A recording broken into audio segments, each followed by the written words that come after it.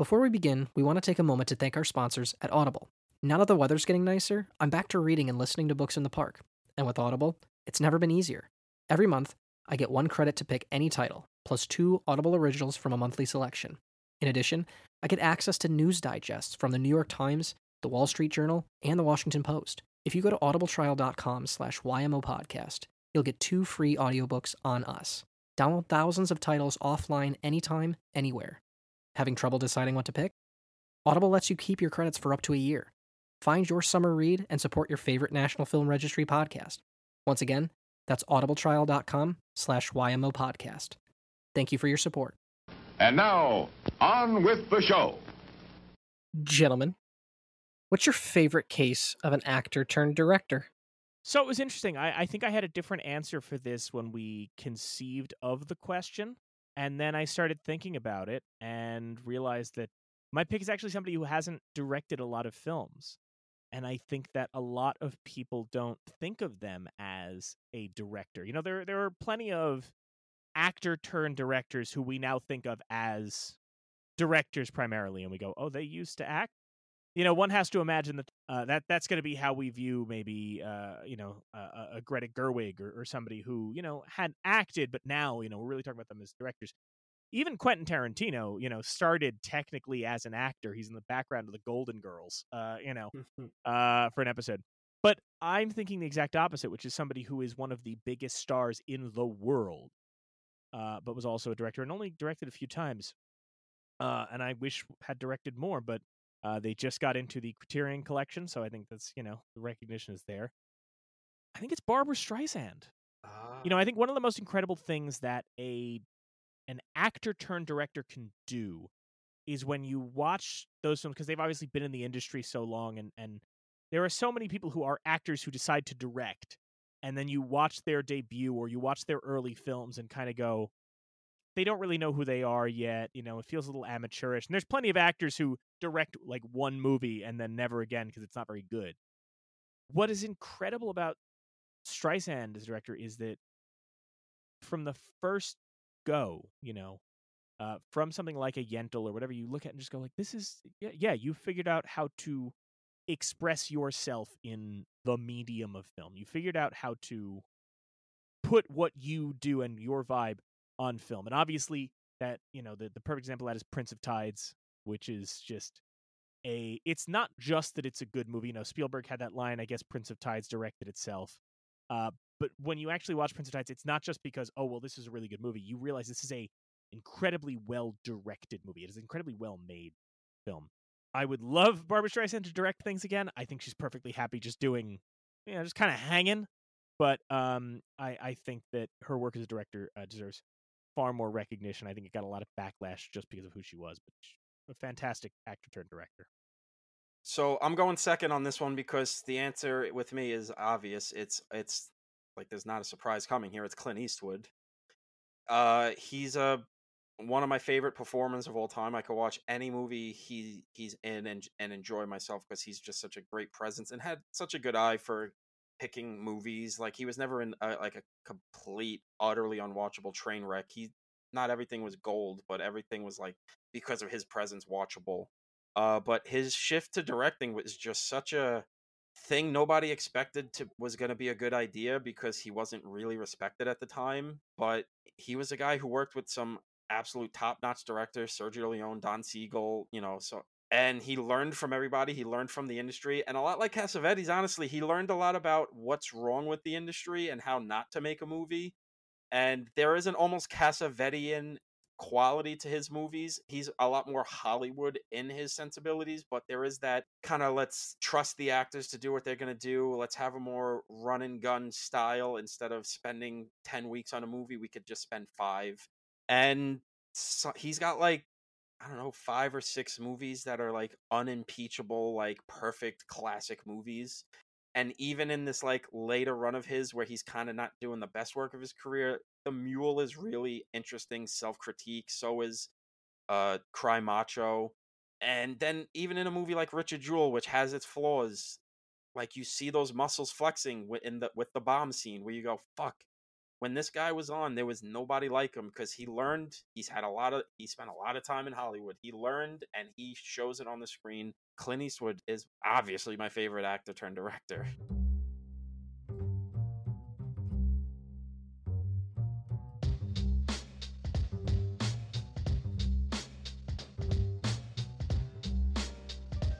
Every year since 1989, the Library of Congress has selected 25 films to add to the National Film Registry. The criteria? The films must be culturally, historically, or aesthetically significant. Each week on You're Missing Out, we take a look at one of these films to try and get to the heart of why they were selected and why they still matter. This week, it's a film that broke the mold for how women were portrayed in contemporary film. Video podcaster Robert Bellissimo is here for 1974's A Woman Under the Influence. You know our guest today from Robert Bellissimo at the Movies, a YouTube podcast. Robert Bellissimo joins us today to talk about A Woman Under the Influence. Robert, thank you so much for joining us. Thank you. Thanks so much for having me. Welcome, welcome, welcome. Excited to have you. A Cassavetes super fan, like half of this podcast. So it's good to have a fellow Cassavetes only half. Super freak. Tom, you're selling me out right at the top. Right at the top. Right. That's right. Do you not know me? I'm always going to throw you under the bus the second I can. We work so hard and we try so hard on the show to be objective, because the whole idea of You're Missing Out is talking about these films and not if, but why they matter and keeping it that way. So I worked real hard to keep my maybe not super love of the works of John Cassavetes real suppressed and prepped for this, but Tom's going to sell me out up top. Yeah, I will own the fact that my relationship with John Cassavetes is definitely more appreciation than enjoyment. But again, a lot of appreciation there. Just I got to get going. Well, listen, to be fair, I will say, as a guy, I love Cassavetes. It's not like you're going to his movies to have a rollicking good time at the feature film exhibition. You're going to have your emotions just twisted and turned until you're just ready to just hit the bottle and just sleep for a weekend. Right. Well, that reminds me of what Peter Falk said, because he would often remind people, but those movies are funny. They're funny, and it's true. I mean, I friggin' laugh my ass off at most of them. So maybe it takes a few viewings to get to that point, but I know what you mean. They're tough movies. I mean, I think that my challenge, I've been thinking about this a lot, like I think my challenge with Cassavetes, and we'll get into this, and I think it's the challenge for us today, is that I've realized part of it, because obviously Tom and I were in kind of the film scene and on, I've realized that I think part of my exhaustion with that filmography has nothing to do with the films themselves, which I watch and go, yeah, I appreciate this and I respect this. I think it's more so much of the commentary on it, both positive and negative. Like I was reading up on this and reading both essays in praise of A Woman Under the Influence and like Pauline Kael's excoriating review. Yeah. And in both cases, I look at those and go, shut up, you're ruining this. This is like this. I don't think this means what you think it means. You guys are taking this way too far. Right. That's an interesting point. Yeah, because it's funny because a lot of people don't talk about him, like on a scholarly, film scholarship, with the exception of Ray Carney.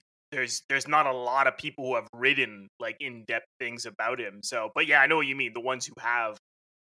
Or the ones who hated him really, like Pauline Kael really went all out with that. It's like he turns people who watch his movies into characters from his movies, where you're just either just a bipolar reaction. You're either wildly effusive or ready to burn the house down with everyone inside of it, which is, I mean, in many ways it is a good thing. Sometimes it is annoying. And like Robert says, it would be nice to just have people kind of just write about the movies as movies and not like exercising personal demons about how John Cassavetes is, the only genius that's ever lived, or a piece of shit who hates women and, should be thrown into a volcano or whatever.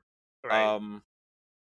A little more objectivity, or I should say, objectivity, and not so much subjectivity. But we are here. This is our show, is to get into to put all of that bullshit aside, despite me throwing Mike under the bus, I always love doing it. We are going to get into the nitty gritty. Oh, Yeah. shut up with that face of yours. No, but it is that thing that we're talking about. I mean, like before I got really into film, my first exposure to John Cassavetes, the concept of Cassavetes is, do you guys remember the band Le Tigre? Oh no, but is that the band who wrote a song about him? Yeah, Yeah. There's on their debut album or their self-titled album, What's Your Take on Cassavetes? And it's a song called What's Your Take, and it's these two voices going back and forth, debating. The first thing they say is misogynist or genius, and then messiah or alcoholic, and it really is just this representation of the conversation around Cassavetes and so much of his films where, I mean, you know, one that I'm sure we're going to touch on today, because I'm sure this is going to be a conversation about more than just a woman under the influence, but I know that, like, Husbands is perhaps the most contentious one for people who watch it, and you either come away from that going, absolutely a really, you know, self-aware statement on toxic masculinity, or the most toxically masculine movie that was ever made. It entirely comes down to how much in command you think he is of what he's conveying. So he's basically indie cinema's Sam Peckinpah is basically what we're getting at here, which is makes sense why I love him and Mike doesn't, because that's, I feel like, a question a lot of people ask about me when they see me. Oh, is he going to be a bad guy, or is he like is he going to be storming the Capitol, or is he trolling Dr. Oz while he's running for Senate? Or both. Is this yeah. So yeah, and I do think that, you know, so there's a lot to cover with this one. I think this is, arguably if people have seen a John Cassavetes film, it's this one. I think this one gets the most kind of recognition. It was definitely the most recognized, I think, in its day. So it makes sense that this is the first one of his to get in. Despite almost not getting released. Yes. Because nobody knew what the fuck to do with this thing, and it took our boy, patron saint of cinema himself, Martin Scorsese, being like, no, you show this goddamn movie, or you're not getting Mean Streets in your fucking festival. Right. And the world then changed, because, you know, it got a lot of love and attention, or in Pauline Kael's case, a giant just 2-hour ulcer. But yeah, it definitely feels like the one that, if you've seen any Cassavetes movies, it's this. And despite it being the third of his movies he's got 3 on this list. It's only this and Shadows and Faces, right? Yes, thus far he's got Cassavetes in the registry 3 times. Right. So if you've seen any of the ones on the registry, also, it's this one. I doubt many people are Netflix and chilling while watching Shadows or Faces. So you know, not unless you're on the Criterion channel. Maybe there you'd be, you know, but yeah, not for the Netflix binge watchers. You'd be Criterion and chatting. Yeah. So speaking of specifically the registry, before we get more into our feelings on Cassavetes and on this film, let's talk about what the National Film Registry had to say. Here's what the Library of Congress had to say. Director John Cassavetes pioneered American independent film with his use of cinema verite in fictional narrative. By this, his 7th film as a director, Cassavetes had developed a distinct style of long takes, desultory lighting, and handheld cinematography, which were employed to convince the audience that what's on screen is really happening. Often in collaboration with his wife, actress Gina Rollins, Cassavetes created a series of stark dramas like this tale of a New York housewife slowly losing her grip on reality. As the title character, Rollins gives an Oscar-nominated performance opposite Peter Falk as her beleaguered husband. So that's what the National Film Registry had to say. Interestingly, and I hadn't read this statement recently, it is interesting that we started this episode talking more about Cassavetes and what he represents rather than this particular film, and it does seem like the registry statement as well kind of comes from a place of, we have to recognize John Cassavetes' films, and I guess this is the one that we're going with, which I think is very interesting. I mean, because this is one of the ones, we have this every now and then doing this show, is that there's always going to be movies where it's just obvious why they're in, and Cassavetes is kind of just the patron saint of indie cinema. Like, whether you like him or not, like, it's undeniable that this is the guy who is synonymous with independent filmmaking, and people are, directors are still talking about him as an inspiration. They watch his movies and the passion and the hard work and the dedication of getting them onto the screen. He's still that guy, and indie cinema today still has, the visual language in a lot of ways that he really brought to the table. I mean, definitely different takes on things, but like, there's no way Sean Baker is not massively influenced by this. Red Rocket, and feels very much, Florida Project, all his stuff. This is just one of those ones where, yeah, like, it's the second year we've seen it in the selection. They're getting a lot more broader with what they're picking. So it's like, okay, what's the indie movie that we have to put in? And the most successful one this guy ever made is almost like, well, yeah, duh. So let's talk a little broader on Cassavetes. So Robert, you're a big Cassavetes fan. As you've talked about on your show many times. So what is your history with John Cassavetes and how you were introduced to his work? And in particular, when did you come to A Woman Under the Influence for the first time?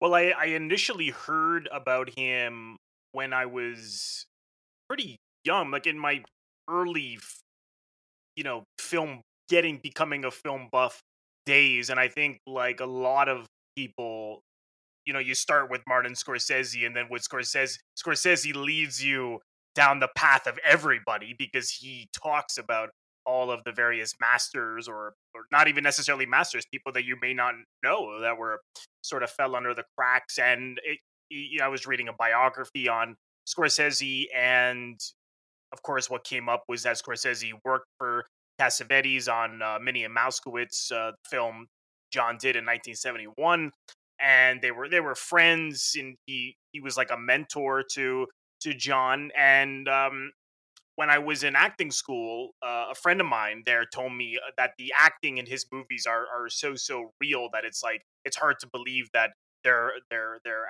actors. It just seems like people on the street, and that really intrigued me as a young student. I'm like, okay, I got to see these movies. So I initially saw Shadows, and now I really love Shadows. And at the time, I liked it. I didn't like just I wasn't blown away by it, but in a way, I think it's a good thing to not be blown away right away by John. So the fact that you're not a big fan is a good thing. I mean, John kind of in a way hated that people. Sorry, John loved when people hated his movies in a way, because he knew that that meant that he's hitting a nerve, like that they may hate it now, but then they'll never forget it in 15 years. But because it can really produce a response in people. So from there, I got the Criterion Collection box set, which is the 5 films that has Faces, A Woman Under the Influence, Killing of a Chinese Bookie, Opening Night, and Shadows. And I was only about 19 at the time, and I went through the whole box set. Of course, I got to A Woman Under the Influence pretty quickly. I was too young to really appreciate the entire film, but what I really got sucked into was the scene where Peter Falk comes home, finds some of the kids naked at the birthday party, and this is when Jenna Rollins as Mabel begins to really crack, and they commit her into the mental hospital. And I remember a filmmaker friend of mine, I had him come over. I was like, you've got to see this scene. This is like the best acting in any movie ever. And so, I probably took a little more to A Killing of a Chinese Bookie as the film as a whole. But that's the thing with John. I mean, you'll every time you see them, it's like a different experience, because they're so subjective. They're so spontaneous. He doesn't give you all the answers. He doesn't spell out things for you, and that is difficult. Or he'll put you through a scene that's very uncomfortable for like 10 minutes. You saw that a lot in Husbands and Faces. So from there, I just it was like fell in love with the guy, and went through his movies. And every couple of years I may have gone off into other directions, but I'd always go back again and again more than any other filmmaker. I think to this day, he still, endlessly fascinates me. And Tom, what was your first exposure to Cassavetes, or this film in particular? I should say, as we always talk about, what was your first time seeing Woman Under the Influence? Well, my first time with Cassavetes was A Woman Under the Influence. He was a guy, you're in the film circles and you hear Cassavetes all the time. Things weren't as easy to see back when we were in high school and college. They've gotten easier in many ways, in other ways they've gotten harder. But yeah, the Criterion box set was available back when Barnes & Noble didn't realize that their 25% off coupons counted towards the Criterion sale. So you got things a lot cheaper than they wanted you to get them. So I picked that up, and that was the first one I picked because that was kind of the one that everyone would talk about. It was like, it's it's the pinnacle. And I was blown away by it pretty immediately. It really knocked me out. It didn't help that I was kind of in a domestic situation that wasn't too dissimilar from what is happening in the movie, a very fraught, emotionally unstable relationship. So I felt very connected to that. It felt like John, from living through it, like, okay, John really got something here. This is a guy who is able to get to an emotional core of something. Let me keep watching this guy's stuff. And I really, love the guy and I respect the guy. When we all talk about Cassavetes too, it's always about him as a filmmaker, but he was a great actor too. I got to shout out that it also led me to his work as an actor in The Fury or The Killers or The Dirty Dozen. And it feels like any conversation about him as a filmmaker can't not get into his work as an actor, because it feels like all of his stuff is such a reaction to how phony cinema was when he was coming up as an actor, Mm. and the guy's just endlessly fascinating. And I don't know, as a guy who grew up in a very masculine world where a lot of toxically masculine guys were around, it's also another thing of just having someone that early in cinema being able to really dive into these kinds of men without being didactic about it, which is interesting that he's so early doing it and he's not preaching to you. He's just, here it is, hands out on just going, here you go. Love it or hate it, this is just the way life is. Deal with it. It's not going to be like the end of The Killers where I die and then Ronald Reagan shoots Lee Marvin, but then Lee Marvin shoots Ronald Reagan and everything's just, Hollywood, blah, blah, blah. It's no. This movie ends and it's just, oh no, this shit's just not over when this movie's over.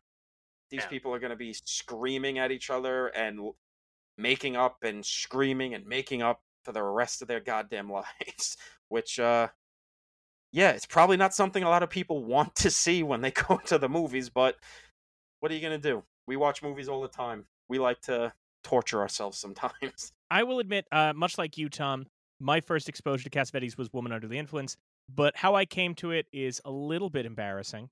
Or not how I came to it, but how I reacted to it. So when in the late 2000s, Tom got me hooked on Empire Magazine, and Empire Magazine at the end of 2008, started 2009, put out a list of what they called the 500 greatest movies of all time. I didn't have the actual magazine, but it was a list of titles online, and I told myself, I'm in college, I want to learn about these. I'm going to watch all these movies. And I see this title, A Woman Under the Influence. And I'm like, I've never seen it, but I've seen stills from it, and I'm pretty sure I've seen clips of it on TV. I'm so excited because that movie looks so colorful and so zany. I'm so excited, so I put it at the top of my queue from Netflix. Because again, it looks colorful and campy and zany. And then I put it in my player, and it starts out so cinema verite and so bleak in color. And then they're all talking in English, and that's when I realized I was thinking of A Woman on the Verge of a Nervous Breakdown, the Almodovar film, which is Very different than this. So I went in prepared for a Pedro Almodovar movie, a hyper, soap opera thing, and very quickly was confronted with one of the bleakest films. So I was not only So, unprepared, I was so, underprepared for this. so you basically went in thinking you were seeing the Disney open range, but you saw the Kevin Costner open range. It's Home on the Range is the Disney film. Okay, We Home on just the Range. we were just talking about how it's easy to confuse those two. But yes, yeah, so that was my first exposure to it. But I will say this, like, it was a film that I know when I saw it, I was very, very taken by it. I had the same reaction as you guys to this film. I mean, obviously, the Gina Rollins performance is incredibly striking, and especially because when I came to this film, when I came to Woman Under the Influence, I was deep into diving into all of the Italian neo-realists at the time, because I was around that time, so I was watching. I think I had watched Rome Open City maybe a week or two before I first watched A Woman Under the Influence.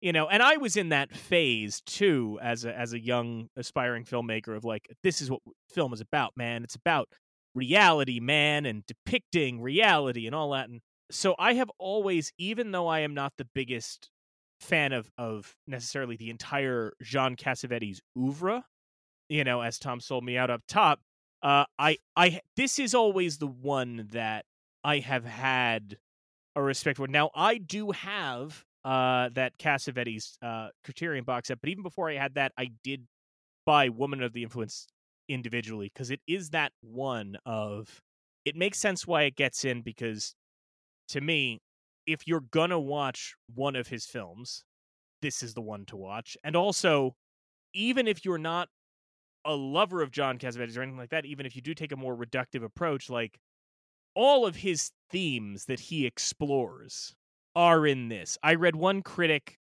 who was obviously dismissing Cassavetes, but said all of his films can be divided into two categories: men are bad, or Gina Rollins is having a rough time.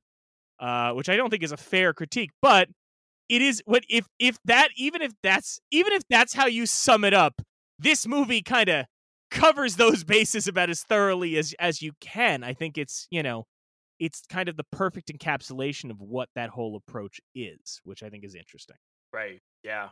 Yeah. Well, it's interesting that you because you used the word bleak, and I can see again how people would feel that way. I mean, like I said, it is a very subjective film, and there's actually a book that came out a few years ago where it's all just interviews with Cassavetes, really, really good. And someone said that to him as well, and he was like, "Well, I don't see it that way."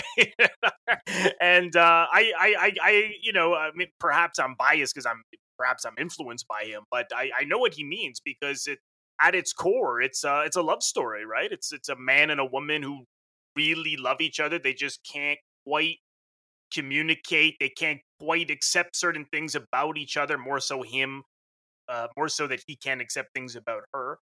And it's that struggle. What do you do? I love this person, but she embarrasses me when my friends are around or when my mother's around. And it's the conflict between men and women. How do men and women live together? How do they stay together? How do they love each other? How do they hate each other? How do they have kids together? So, um, yeah, I mean, I think he was very influenced by Capra, right? Frank Capra, and he believed in optimistic films, and as realistic as they may be, sort of they explore very realistic themes, but they're very idealistic, and they often end in a very hopeful fashion. I mean, here they go to bed and they're smiling and kissing, and after this big fight. I mean, John believed, he really believed in that. And I think that's true. I mean, I think people do when they really love each other. You could be screaming one minute and laughing the next, I mean,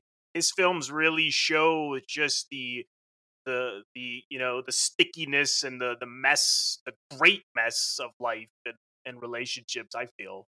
I 100% agree. Yeah, I mean, Especially because, at the time, it's the 70s. There's a certain idea of what masculinity is, and he's kind of peeling the onion back on that, which is like, Peter Falk is playing this guy who's like kind of a typical Italian guy who's, shooting the shit with the guys. He brings them home. He expects his wife to make him pasta. He kind of wants his wife, he loves her for who she is, but he expects her to fit into place. And Yeah. it's just going to show how, like, these ideas we have of ourselves and what we expect of others, at this time leads to a lot of mess that doesn't need to happen if this guy could just be a little more not an Italian man of the 70s. And I just, I agree. They're definitely heavy movies. I don't necessarily know if I'd call them bleak because there are just so many funny moments to So them, much. Yeah. but it is just such a thing of, especially at the time, at least in American cinema, you don't get so much brutal honesty, even if it is ultimately at the end, well, these two crazy kids still love each other. It is still a Yeah. rougher ride than I think even today. Honestly, it feels like we've, hit the pendulum swung back to like an older Hollywood model of, oh well, you can't have messy characters anymore and everything has to fall Yeah. into place neatly and everyone has to be nice and even the villains can't be too villainous. It's just, he's, at least in America, he was like that first guy that was just saying, no, we could just show people as people, and Yeah, no, definitely. I mean, they people are complicated, and I think you're right, Tom. I think now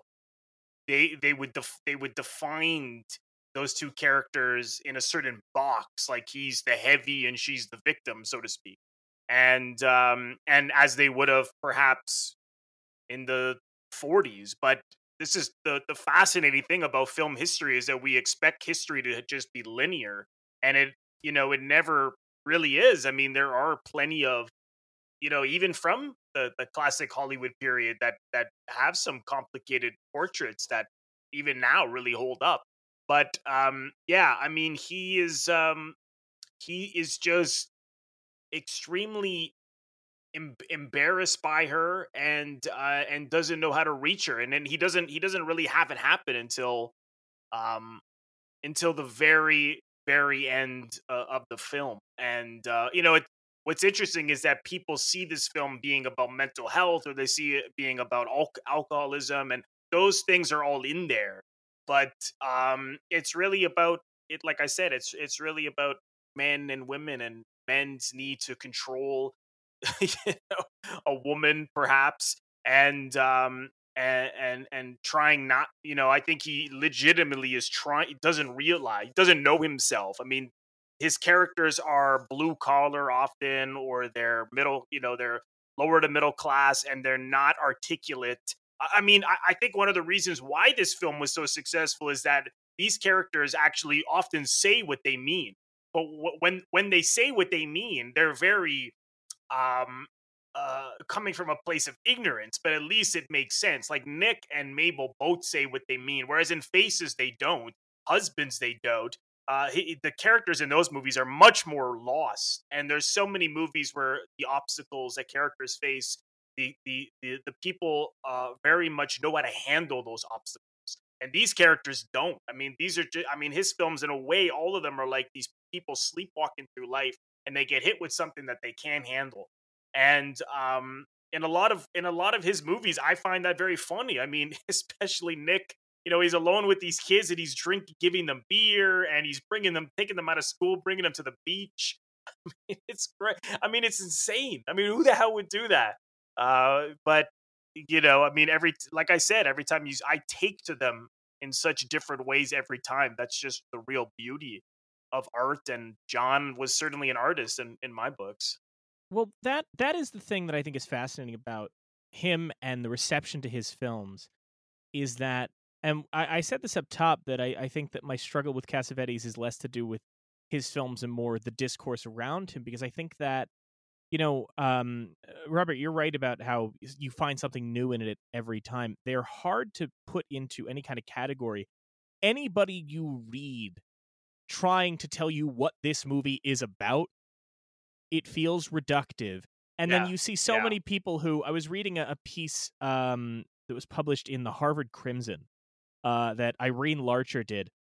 Irene was responding to Pauline Kael's criticisms and saying, here, because Pauline Kael, when she reviews this film, decides to make her entire review viewing this movie as an expression of the theories of this particular psychologist of the time, this guy R.D. Laing, who, I don't mean to be too reductive, but R.D. Laing was one of this, to oversimplify it, part of this movement of people in like the 70s with that kind of, nah, man, you're not crazy. It's society that's crazy. Dig, man? Schizophrenia is not a thing. Like one of these things that sounds now like one of those guys going, dump your medication in the toilet, man. You don't need it. Like that type of cat.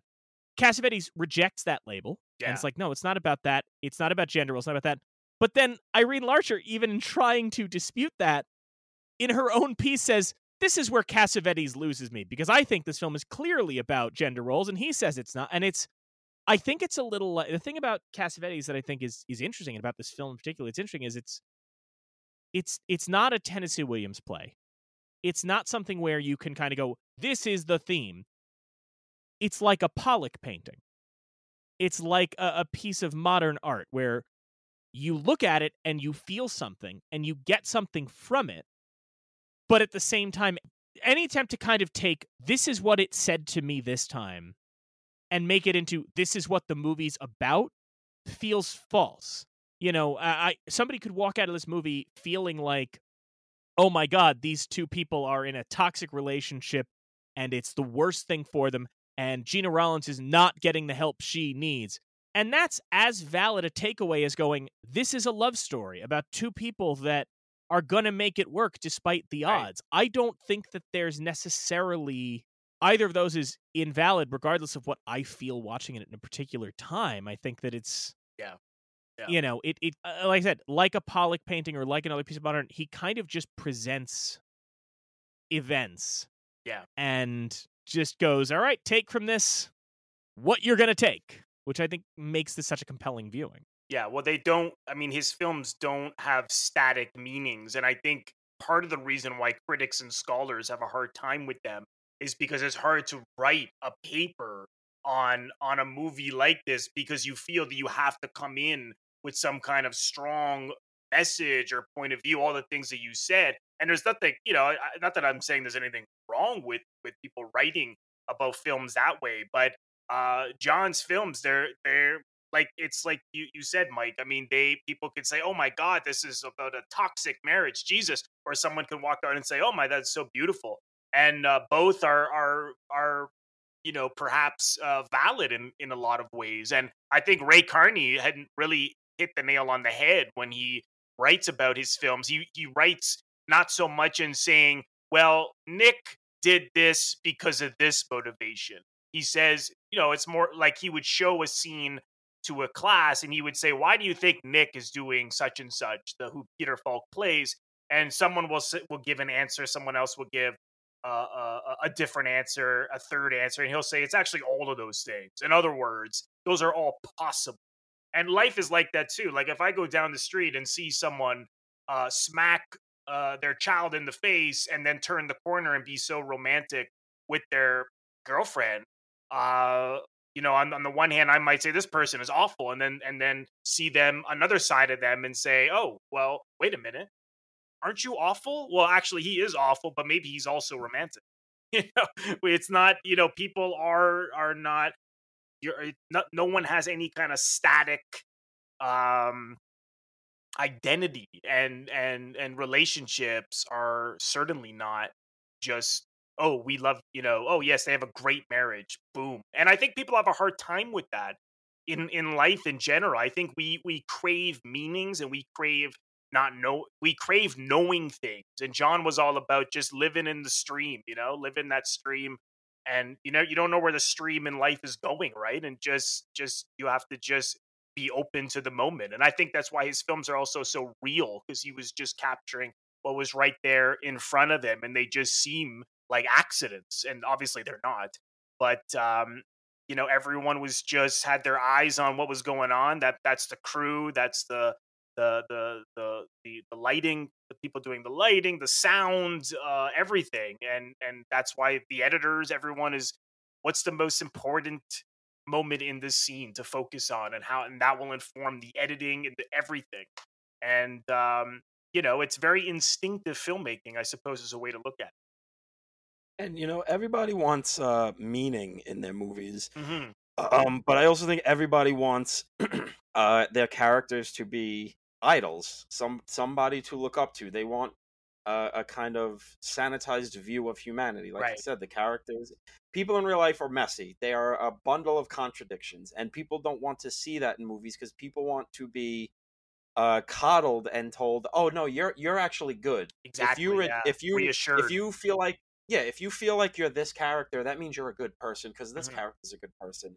Where this movie doesn't do that. It doesn't demean anybody or make anyone look bad, but it doesn't make anyone look like saints because we keep talking about Peter Falk's role in this, but it's like Jenna Rollins' character, there is something wrong with her.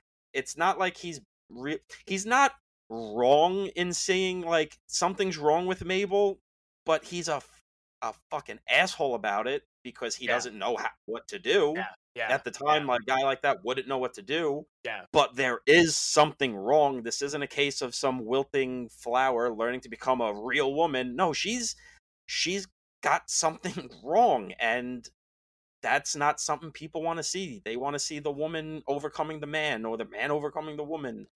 Yeah. And it's that beautiful messiness that makes it so it helps add to that mosaic like Pollock like quality of this movie or all of his movies where you just go, I don't know where I fall on these people, but I relate to this in many ways. I respect what this guy did, and it's not the easy answer machine. He is not the easy answer machine. It's and I'm glad you brought that up, Tom, with Rollins, because I think that when I go to log this film on Letterboxd, for watching it, you see reviews, which again, they're so reductive in terms of like, you'll see people talking about this and saying like, this movie's really just about a woman she's not unwell, she's just quirky. And I'm like, I think we're definitely like the party scene is the epitome of, I think, even if you want to watch all of the stuff prior to that, where she's doing the strange ticks with her fist and her lip and all of that, and also the fact that she brings another man home and doesn't remember that it's not her husband. Right, Even if you want to take all of that, which should be a red flag there, the party scene is so great because it's she doesn't necessarily, I mean, yes, the kids are running around naked, which is, a visceral thing, but it's not like she has a scene where she's telling the kids to play with knives per se, but you do understand why the other father is looking at it like, this is like a hair away from going off the rails in a bad fucking way. And the thing that I think is interesting about Falk is the first time I watched this, I know that my takeaway from it was, this is a movie about a woman who needs help and nobody knows how to give it to her. But this time, and maybe it's getting older, or maybe it's, situations I've been in, I don't relate to the Falk character in his, I'm certainly not a blue collar, rough and tumble kind of guy or nothing like that. But I do understand now a little more what I call the foxhole mentality, which is that, I think that in our I hate to sound like an old man, but in our kind of Twitterized, Tumblrized world of how we talk about how to deal with things, we only focus on like, well, if this person's having a tough time, you need to give them a hug and pat their hair and go shush, shush, shush, shush, shush. But there's the foxhole mentality, I think, in these situations, which is, even though he's not approaching it right, I do get that when she's having these moments, his approach is like, look, we got to deal with the practical shit right now, and then we can deal with the emotions later. Like, if you cut your hand open and you're bleeding, I'm going to shove it under the sink and put a Band-Aid on it, and then we can deal with how you're feeling. But holy shit, like, now I watch it and it's a little more like, it plays less like, this man doesn't understand this struggling woman, and it plays more like, okay, she set the house on fire and he's busy tossing buckets of water and saying, we can deal with why you lit a match later. Not saying that's the right approach or anything like that, but I do think that that's a totally different perspective on this character this time around. And the film hasn't changed at all, just I've changed. And I think that that's what you guys are saying about the different approaches one can have to this.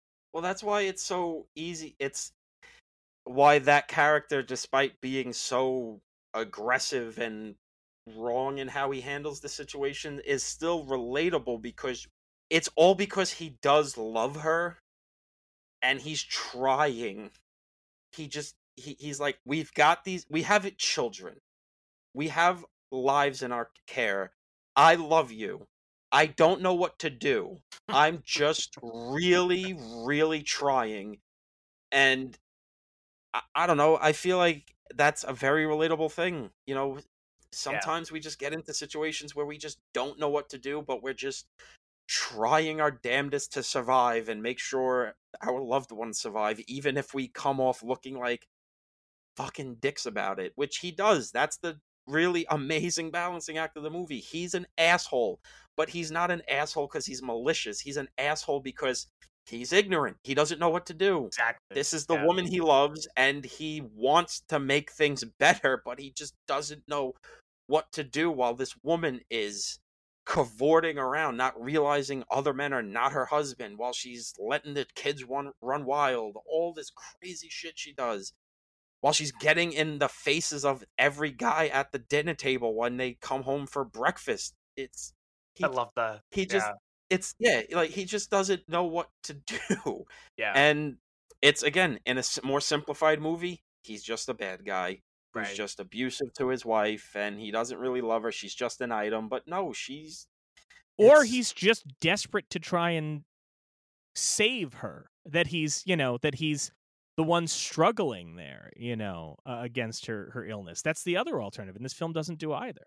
Yeah, this movie and Cassavetes is not the easy answer machine. This Right. is, and Robert's right. It feels hard to. I couldn't imagine being someone having to write an article or an essay, even with an unlimited fucking word count at your disposal, trying to wrangle like a cohesive, like, single thought about this movie, because it is just as intimate and small scale as it is like an epic mosaic of emotions and themes and just feelings. It's just, I mean, fuck. I mean, listen, Pauline Kael can eat shit, but like, I don't necessarily blame her for not knowing how to handle this movie, because it's a fucking messy movie, especially for someone as big a dipshit as she was.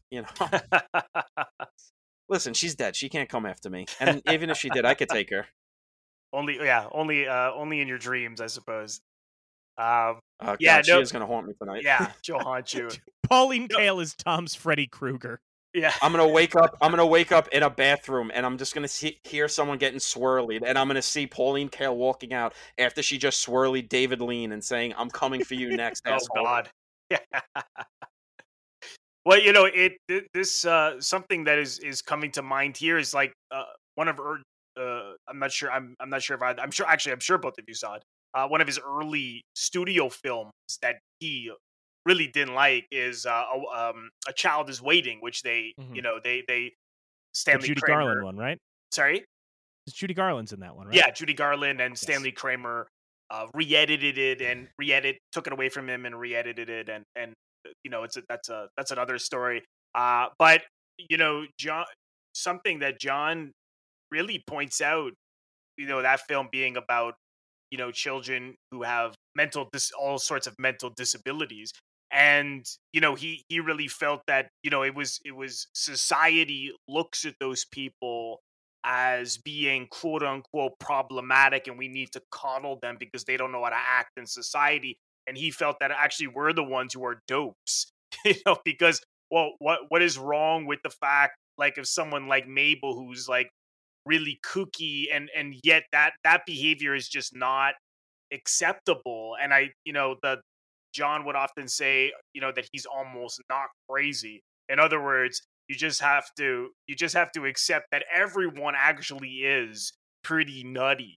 And all this behavior we do in society is often learned behavior in order to survive. And so a guy like Nick is, he's conservative. He's, as he says, especially at that scene towards the end when he throws a party for her coming back from a mental hospital. I mean, that's again, that's where the comedy comes in.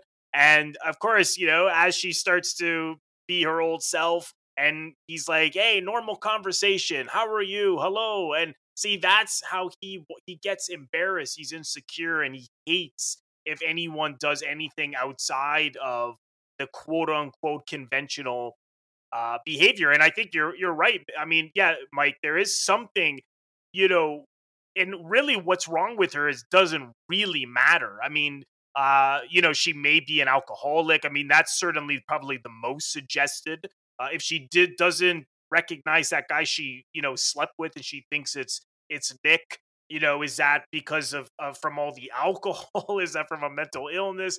You don't really know. But a lot of, I really, but again, it's ambiguous, but I think a lot of the reason why she's kind of going insane is because of his need to really, really control her.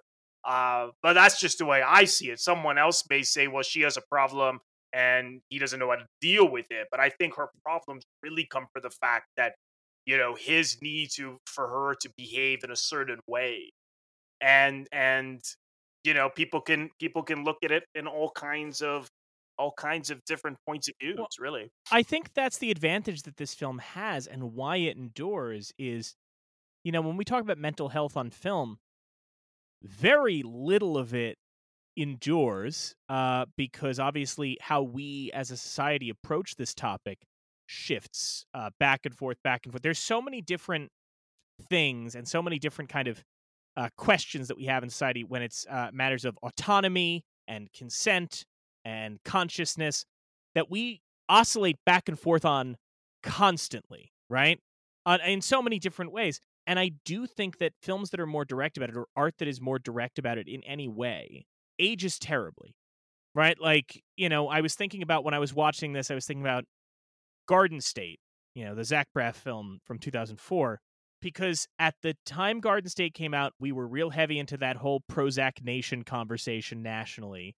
And at the time, when Garden State ends with, or has that scene where Zach Braff's confronting his dad and being like, "Dad, you gave me drugs. You gave me antidepressants so that I don't know how to feel anything." At the time, that felt profound. But now we're in a much different conversation around mental health, Right, where right. we are telling people there shouldn't be a stigma around medication. And you watch that scene now and go, this feels insane that anyone said this.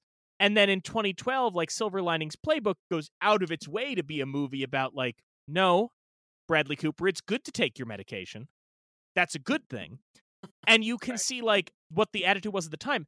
Whereas when I read Kale's review and she's talking about Artie Lang, or Laing, Laing is the name, and this philosophy, this approach of like, this, well, it's actually, it's society's the problem, man. You're not the problem. Like, it's society's rules, which is this thing that we had in the 70s. The 70s and art in the 70s is all about like, hey, man, why do we have these rules? Let's dismantle them all. It shouldn't matter. And then you watch a lot of art from the 70s and the rules they say we should dismantle and go, oh, no. Because you can see how maybe in 1979, a movie like, to take it in a different direction, let's just say in 1979, Manhattan comes out and everybody goes, dig, man, you get it. There should be no rules. And now we watch it and go, no, there should have been a rule here. No, that one was right.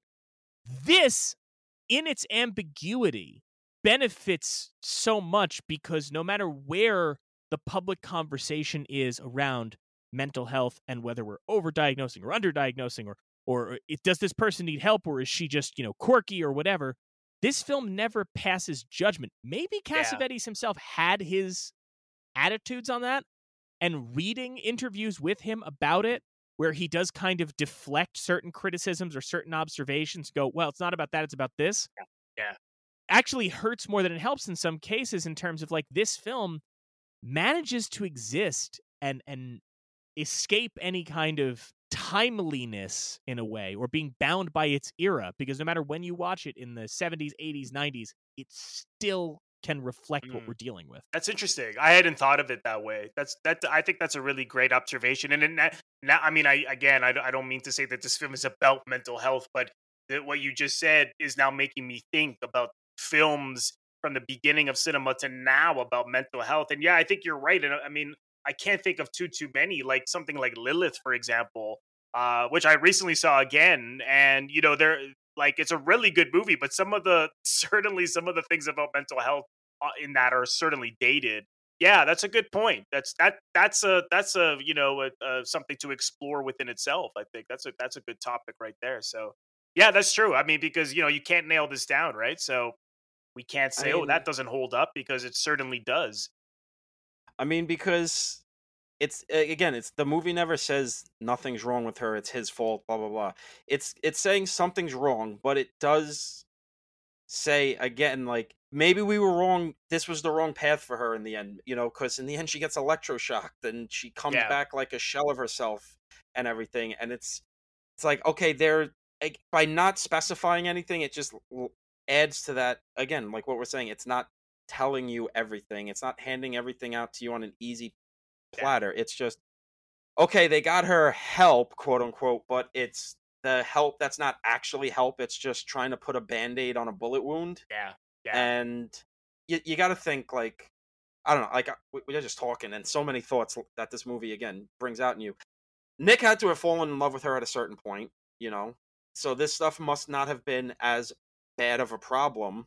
But when you get married and he starts being more controlling, it probably gets worse. Maybe it does, maybe it doesn't. We don't know if it's his fault or if it's just the natural course of aging with the mental illness. It feels like it's not an accident that the title of the movie itself could be interpreted in multiple ways. A woman under the influence. yeah, Is she a drunk? exactly. Is she Yeah, is she under the influence of his controlling hand? yeah, Is she yeah, under the influence of her own, broken mind or whatever? It's this it's just I don't have, again, there's just I don't have the words to really say of just how perfectly ambiguous this movie is, which again gets to a thing I love to say, which is the more specific you are, the broader you can be. And he's just focused on the specifics of these two and not the world, exactly. or Yeah, detailing every little, like, mental health thing we're going yeah, through in 1974 or whatever. It's just, here's these two people right now at this crossroads. yeah, Let's just see it. We don't do anything else. They barely leave the house. I mean, they go to the beach. We see Nick at work, but yeah. it's pretty much because he wrote it as a play, and Jenna Rollins Exactly. had to say, Yeah, "I'm not doing this every day. This will actually drive me crazy." yeah, yeah. Um, 8 shows a week. Yeah, yeah, I'm not doing this twice on fucking Sundays. Get away from me. yeah. It just has that great theatrical without being theatrical feel. It's just, here we are in the moment. Just live in the moment.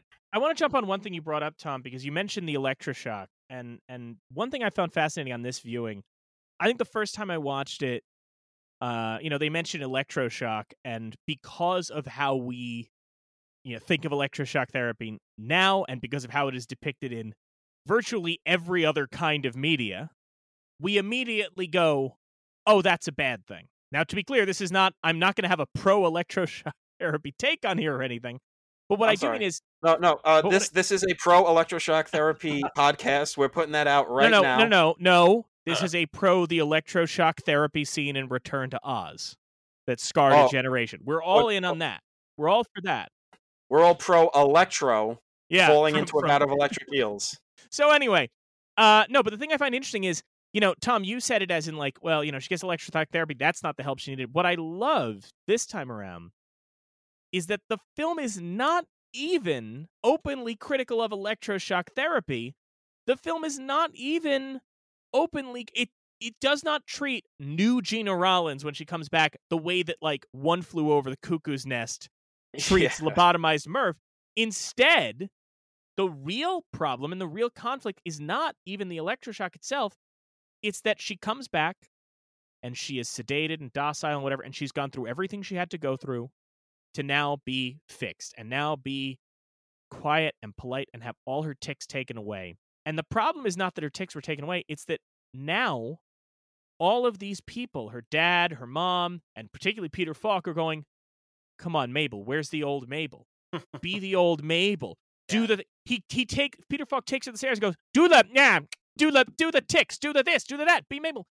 And that's where the conflict comes from, and that's what really hit me this time, is that it's not even about the electroshock therapy itself. It's about her kind of going, no, hang on. I went through all of this shit.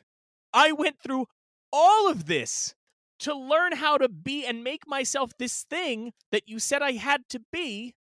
And now that I did it, you're telling me to do all of the things that I went through all of this to not do.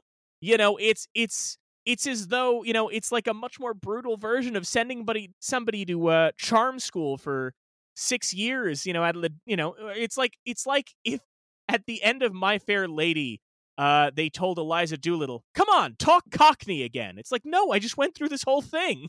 Why are you doing this to me?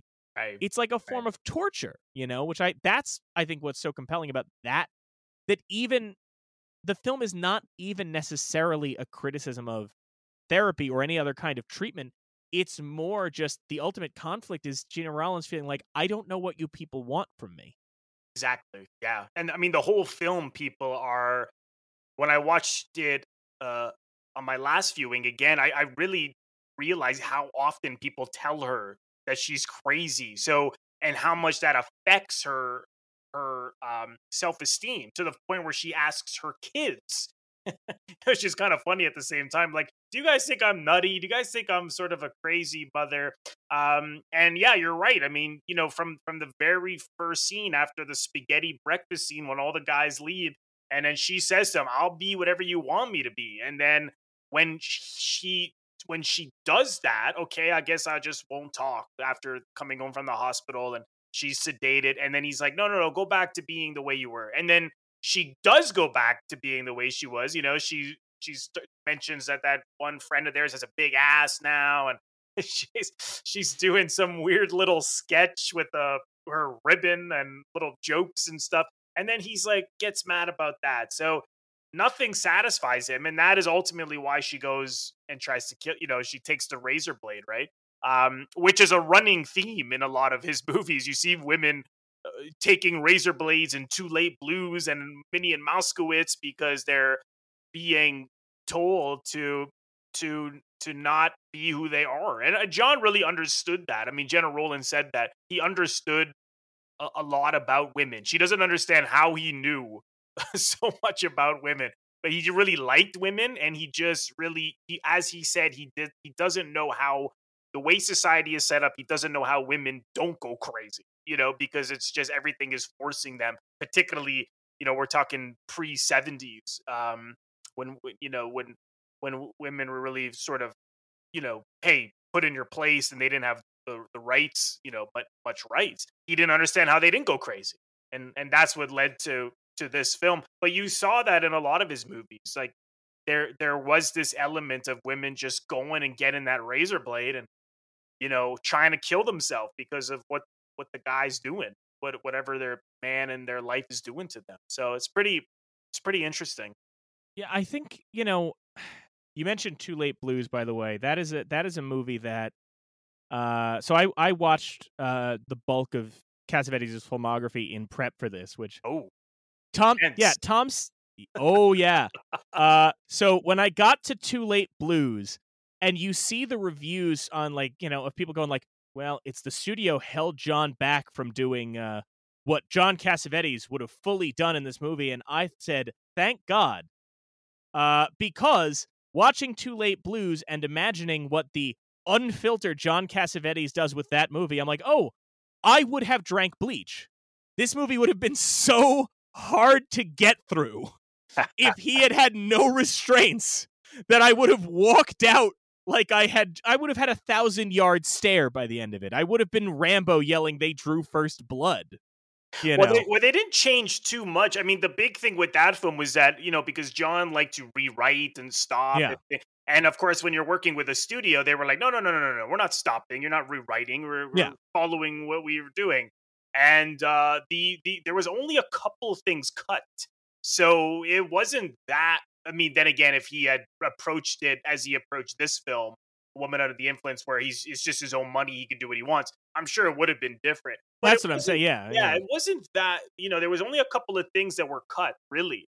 So I like that movie. I mean, I know again, people kind of put down his studio films, and because he did, and yeah, they're not as good as his independent ones, but I quite like Too No, Late I, Blues. I Yeah, I like Too Late Blues, and yeah. weirdly, I hate that Bobby Darin got panned for that movie because I think he's good in I it. thought he was great in that. I think he's Yeah, really and good in it. he was a friend of John's. He was in John's acting class, and you can see him in Shadows. He's in Shadows. Yeah.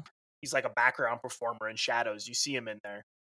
One thing I wanted to single out is he's only in it for like a couple minutes, but Fred Draper Oh showing up yeah, as Mabel's father. Fred Draper was also right. he was if people have seen Faces, he's in like the first scene or so of Faces. Also, he was in like 6 episodes of Columbo with Peter Falk. Yeah. So they all had a relationship, but Fred Draper showing up in this movie is such a masterstroke because you think you've spent so much time with Mabel, you spent so much time with Nick, and you're like, I think I got a beat on their relationship and what their whole thing is. And then Fred Draper shows up for one scene as Mabel's dad, and his tics and mannerisms and approach to her is so fucking weird that all of a sudden your entire perspective on Mabel and everything shifts because his behavior, like, this is a whole can of worms. And you've gone the whole rest of this movie looking at Mabel and kind of being like, well, if she's messed up, maybe it's because of Nick, or maybe it's because this, maybe it's because that. And then it isn't until Fred Draper appears where you go, oh, this shit could have started way earlier. Like, what is their history? What's their vibe? Tom said something about, well, Nick and her must have fallen in love at some point. And it's like, when you see the way that Fred Draper approaches her and her parents approach her and all that, you kind of go, is this something that escalated? Was she like this when they met and Nick just thought it was endearing and now it's become hard to deal with? Is this something where I think, when you're in a relationship and things like that, you get older and you realize, oh, there's shit we probably should have dealt with earlier on and now it's festered too much. Is that what that is in this? That whole thing adds a whole other layer to this that I think isn't there for most of the film, that I think is really compelling. So I wanted to shout out Fred Draper's quick appearance in this. Yeah, no, I quite like him in this, and I like that. I like the way he responds when Nick is like telling him to sit down, and then he just keeps saying, "I'm not in the mood for spaghetti. I gotta go." And he's talking about spaghetti, but really what he's saying is, Nick, shut up and don't tell me what to do. Yeah. But he's just talking. I mean, that's just the genius of Cassavetes, that these characters are saying one thing, but they really mean something else. And yeah, to be honest, I hadn't really given a lot of thought to her parents in this film. I mean, the that's his real mother, her real mother, Jenna Rollins, and Cassavetes' real mother is also Nick's mother in this. I always just saw him as like the concerned father, and she's telling him to stand up and sit down at the dinner table, and he's like, honey, I don't know what you want me to do. I hadn't, but it's interesting. You could really go down a rabbit hole with their history and possibilities of the relationship from well before the film starts.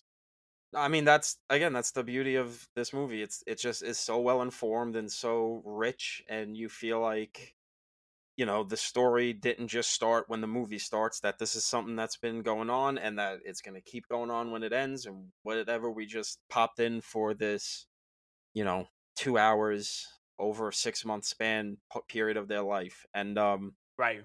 I feel like, honestly, the only thing I really think I just want to end on is Jenna Rollins gives like the best performance ever in this movie. Oh yeah. Like, we're spending so much time on Cassavetes, and like rightly so. Like, I mean, he directed it and all that, but like, Peter Falk's great. Casting Peter Falk in like as a leading role in a movie is one of those things you only had happen in the 70s. Because listen, love the guy. He's a weird looking fucking dude, and he's got a weird voice. He's a short, little, cockeyed, weird little man. I wish we still saw those kind of people on screen, but we sadly don't. But like, that's the thing, is like, again, another thing Cassavetes was one of the early guys with. In fairness, Tom, as we know, as Wim Wenders told us, Peter Falk is an angel. So, Peter Falk is an angel. Is a it's one thing to do it in shadows and faces when it's really super low budget stuff, but to like start growing in scale, like Minnie and Moskovitz, like Seymour Cassell, another weird looking man. He looks like a fish with a ponytail in that movie. Um, uh, it's just, but like Peter Falk's great, but Jenna Rollins, it felt like what 6 years ago when Elle came out and we saw what Isabelle oh, Huppert. what Isabelle Huppert did in Elle, and we just went, oh, so this is like the peak of acting for like what another 50 years or so, like until someone else gives another actress their Mabel Longetti or their Elle. Like, is this is just it? And this is like. What did other actors do when they saw this? Did they just like, was this like when you were at Eurovision and ABBA performed? Well, I want you to know, Tom, I was going to make a joke before we talked Oscars that since we are a bunch of film nerds gathered on mic, we have to spend a solid 5 minutes talking about how good Gina Rollins is in this movie. So I was going to make sure we covered that because it is undeniably one of the greatest film performances of all time. Yeah, Because definitely. you know, Falk is great, but without her performance, this movie would fall into the traditional trappings. She might not be as, you know, human and messy and a lesser actress, or even an actress of equal stature who just doesn't have the wavelength connection that she did with John, her husband. It just wouldn't be the same, and it's just out of control. It's fucking insane how great this performance is. I know I shouldn't be probably saying insane in relation to a movie about a woman literally going fucking nuts, but yeah, I mean, she's just fucking great. It's like, what if even if this movie wasn't like inducted for its status in independent cinema, you just look at her performance and go, oh yeah, no, yeah, we need to get this preserved for the rest of time because fucking look at this shit. This is insane. I'm doing it again, I know. The what's also extraordinary about not about the performances she gave.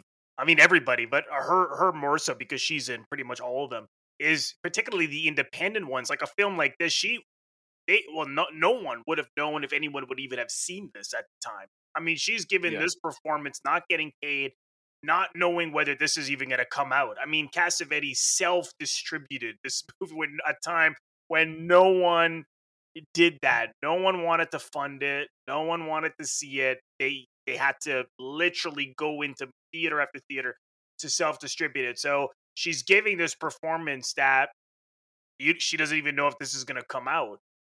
But they do it for their art because they felt that something needed to be explored and said, and that's really extremely admirable. And that was really why they wanted to do it. But yeah, she hits everything. I mean, people talk about the intensity, but the humor too. I mean, she's so funny in this. There's the party scene with the kids, and she's acting out the Swan Lake, and she's trying to get the other guy to clap and have a good time because he's so reserved. It's so funny and so heartbreaking at the same time. I mean, she's just, I interviewed someone who worked with her. She was in Love Streams, Leslie Hope, the actor director. You may know her from 24. She was Kiefer Sutherland's wife on 24. She was in Talk Radio with Oh, okay, yeah. Film. I interviewed her because she's from Toronto, and she said she doesn't know how. She's like, I know people say Meryl Streep is the queen of Hollywood. Nothing against Meryl Streep, but I mean, come on, Jenna. I mean, Jenna is just should be really the queen, of that town. Especially because this film is so the previous film, Minnie Moskowitz. In that, she is still, when we first meet her, and in Faces and in everything else, one thing that you notice in any of those movies, Faces or anything, is, and I don't mean this to be objectifying in any way at all, but she's gorgeous, right? She's Oh, yeah. immediately striking. Yeah. What's so remarkable, I think, about from the first minute we see her in this movie is how unadorned she is from the start. It is so willing to make her not look, because one thing I hate is, when we talk about great acting performances and they're like, well, they made this actress look so ugly and they made her so vulnerable. while people could describe this as a vulnerable performance, what I think is so interesting is that it is not vulnerable in the way that so many movies have an actress or an actor be vulnerable in a sympathetic manner. This is just unvarnished. This is unmade up. From the minute you see her, it's just messy and chaotic, Yeah. and that nothing. I mean, we can watch it, and you can certainly be moved by her doing the Swan Lake dance or her breakdown or anything like that, but not a single iota of the performance she is giving is done toward the audience, is done to win the audience's sympathies. She does not care whether you come away from this movie going, well, Mabel is, a saint who should be preserved, or whether you come away from this movie going, Mabel should be locked away for 1,000,000 years. It's not done with any intention to win sympathy or to evoke anything other than, this is what I feel this character would do. This is how ugly it's going to get. This is how unsettling it's going to get. This is how disjointed it's going to be. And I think that is just... that there is a courage to that kind of performing that you don't see in, I think, you see in very few performers, and she deserves every ounce of praise for that. Oh, It's yeah, just absolutely. honesty. That's the simple way of putting it. It's just honesty, and it's great. I mean, really, she's the queen. She's on Mount Rushmore for sure. So to wrap this up, like we always do, we're talking about the Academy Awards. Tom, how did A Woman Under the Influence do at the Academy Awards? How do you think it did? What do you think it got recognized for? Probably director, actress, and screenplay. It probably won 0. So you are so close. It did not get nominated for Best Picture. The Best Picture nominees that year were Chinatown, The Conversation, Lenny, The Towering Inferno, and the winner, The Godfather Part 2. Worth Wow. noting for everyone listening, Chinatown, The Conversation, and The Godfather Part 2 are also all in the registry. We'll be talking about Chinatown next season. And Lenny is bad. It was nominated for Best Director. Cassavetes did get a nomination for Best Director, but lost to Francis Ford Coppola for The Godfather Part 2. It's an interesting year because even though Towering Inferno and The Conversation are up for Best Picture, the last 2 Best Director slots go to Cassavetes and also Francois Truffaut for Day for Night. Again, just hell of a lineup. And the only other nomination it received, it did not get a screenplay nomination, but Jenna Rollins was nominated for Best Actress. However, we started this off with Robert talking about Cassavetes' relationship with Martin Scorsese. Rollins loses to Ellen Burstyn for Alice Doesn't Live Here Anymore. Right. I also want to point out, even though we may all be like, oh, Rollins should have won for sure, and that's certainly where I'm at, talk about Murderer's Row. The Best Actress lineup this year. Ellen Burstyn wins. Jenna Rollins for A Woman Under the Influence. Valerie Perrine for Lenny. Faye Dunaway in Chinatown. And Diane Carroll for Claudine. Just a goddamn Murderer's Row in that category. Marty, you fuck. But it's this weird thing where it's like any one of those performances you look at and on their own isolated, if somebody told you that won the Oscar, you'd go, yes. But knowing that Jenna Rollins performance is in there somehow feels right for that being what should win over 4 other incredible performances. It's such an interesting thing. There's a story. There apparently there was a post-Oscar party that Tim Carey threw for Cassavetes and the Woman Under the Influence team. Scorsese showed up feeling terrible that a movie of his, a performance beat something of Cassavetes. And I can't remember how Cassavetes responded, and I shouldn't say it because I don't know for sure, but I'm guessing he laughed or something. I mean, he really didn't care about awards and all that kind of stuff.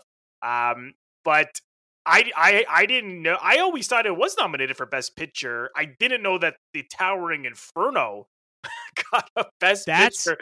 No, yeah. Oh my God. I mean, that's a fun, whatever 70s.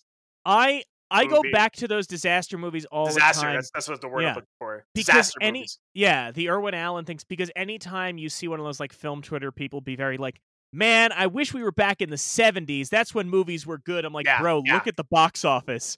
You will not believe that's true. some of the things that were a big deal. Like, everyone forgets that Earthquake was a huge moneymaker.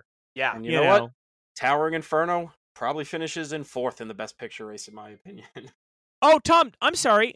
Tom, do you have thoughts on the movie Lenny? That's never come up on the show before. Have Love I talked Lenny. about Lenny on the show before? Tom, multiple times, and twice you used the exact phrasing, Lenny, that movie sucks. Oh, That is exactly Well, on listen. 2 different episodes. Listen, you made the joke. Every time you tell me about something I said on the show, I look like I'm saying in my head, yeah, that guy's got a good point. Well, you know what? I got a good point. That movie sucks. Okay, so, but A Woman Under the Influence certainly does not. We're so glad, No. Robert, that you could join us for this. Yeah, man. Thank you. This was an Oh, amazing my pleasure. conversation. My pleasure. Anytime. Thanks so much. Did you have anything you wanted to plug? Did you want to talk a bit about Robert Bellissimo, about the movies? Do you want to talk a little bit about what you're doing for the folks listening? Sure. So it's a YouTube video podcast. There also is an audio version of the YouTube channel, which you can find on any podcast platform. But YouTube is where all the episodes are, and it's a video.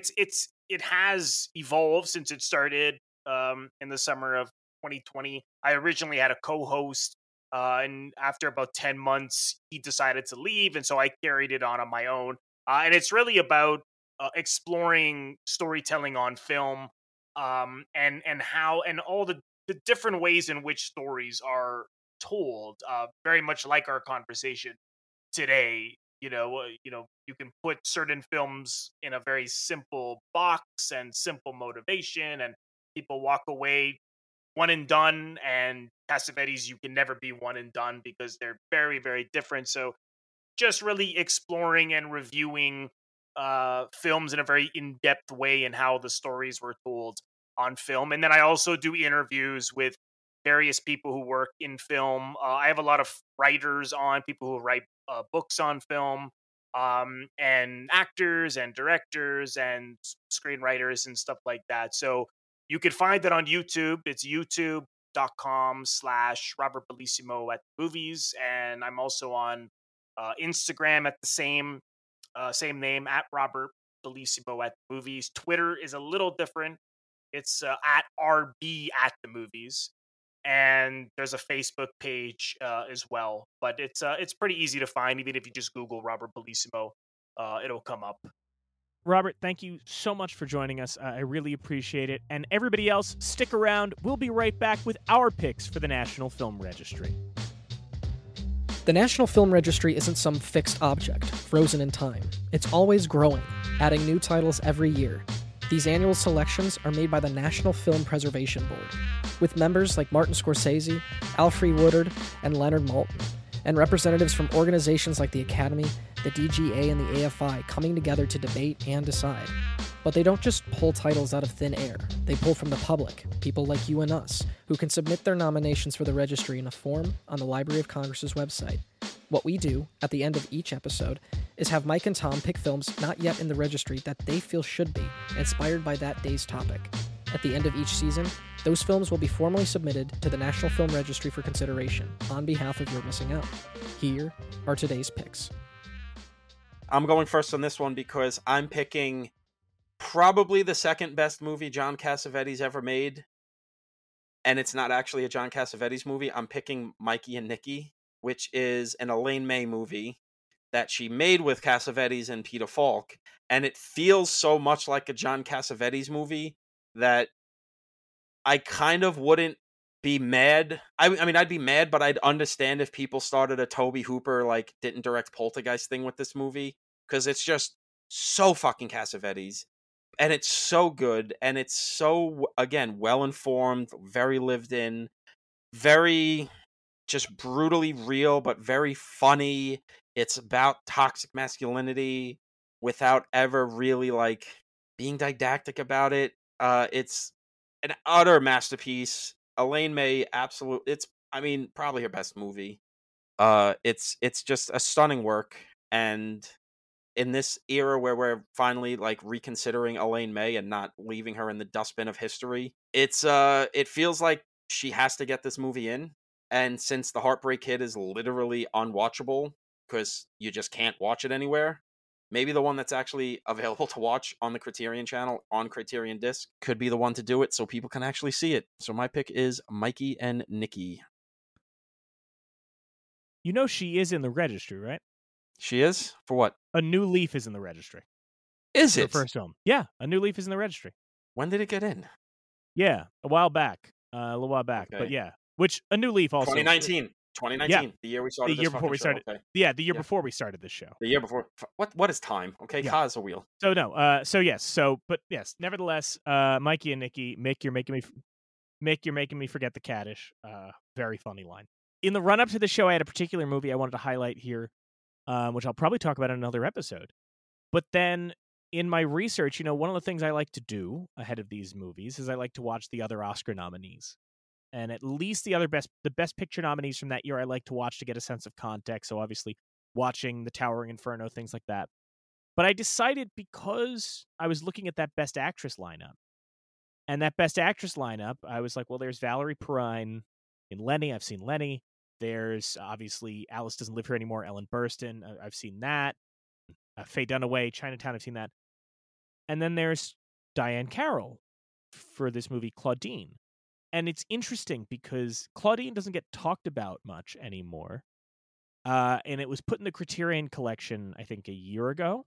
And I bought it just on a blind buy of like, oh, I know this got an Oscar nomination. I'm curious. Brought it home, and my family responded with like, oh, I remember that movie. So it was a big deal at the time. And it deserves to be a big deal again. So my registry pick is Claudine.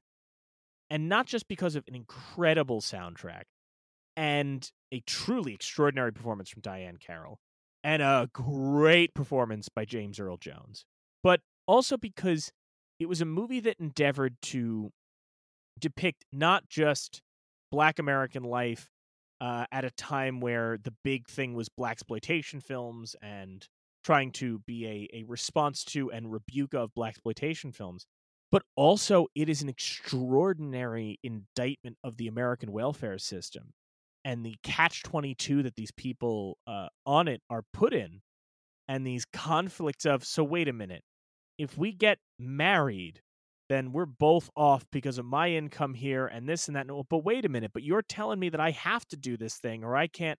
It is just about this incredibly broken system that overcomplicates people's lives in a very cruel way. Watching Claudine is incredible because it's like watching I, Daniel Blake without being didactic in any way. And again, soundtrack's incredible.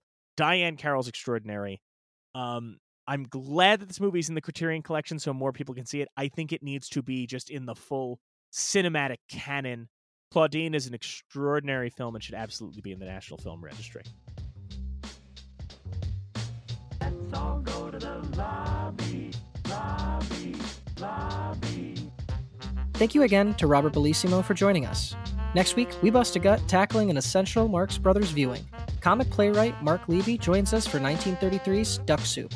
Don't forget to follow the show wherever you get your podcasts. Thanks again for listening, and we'll see you again next time.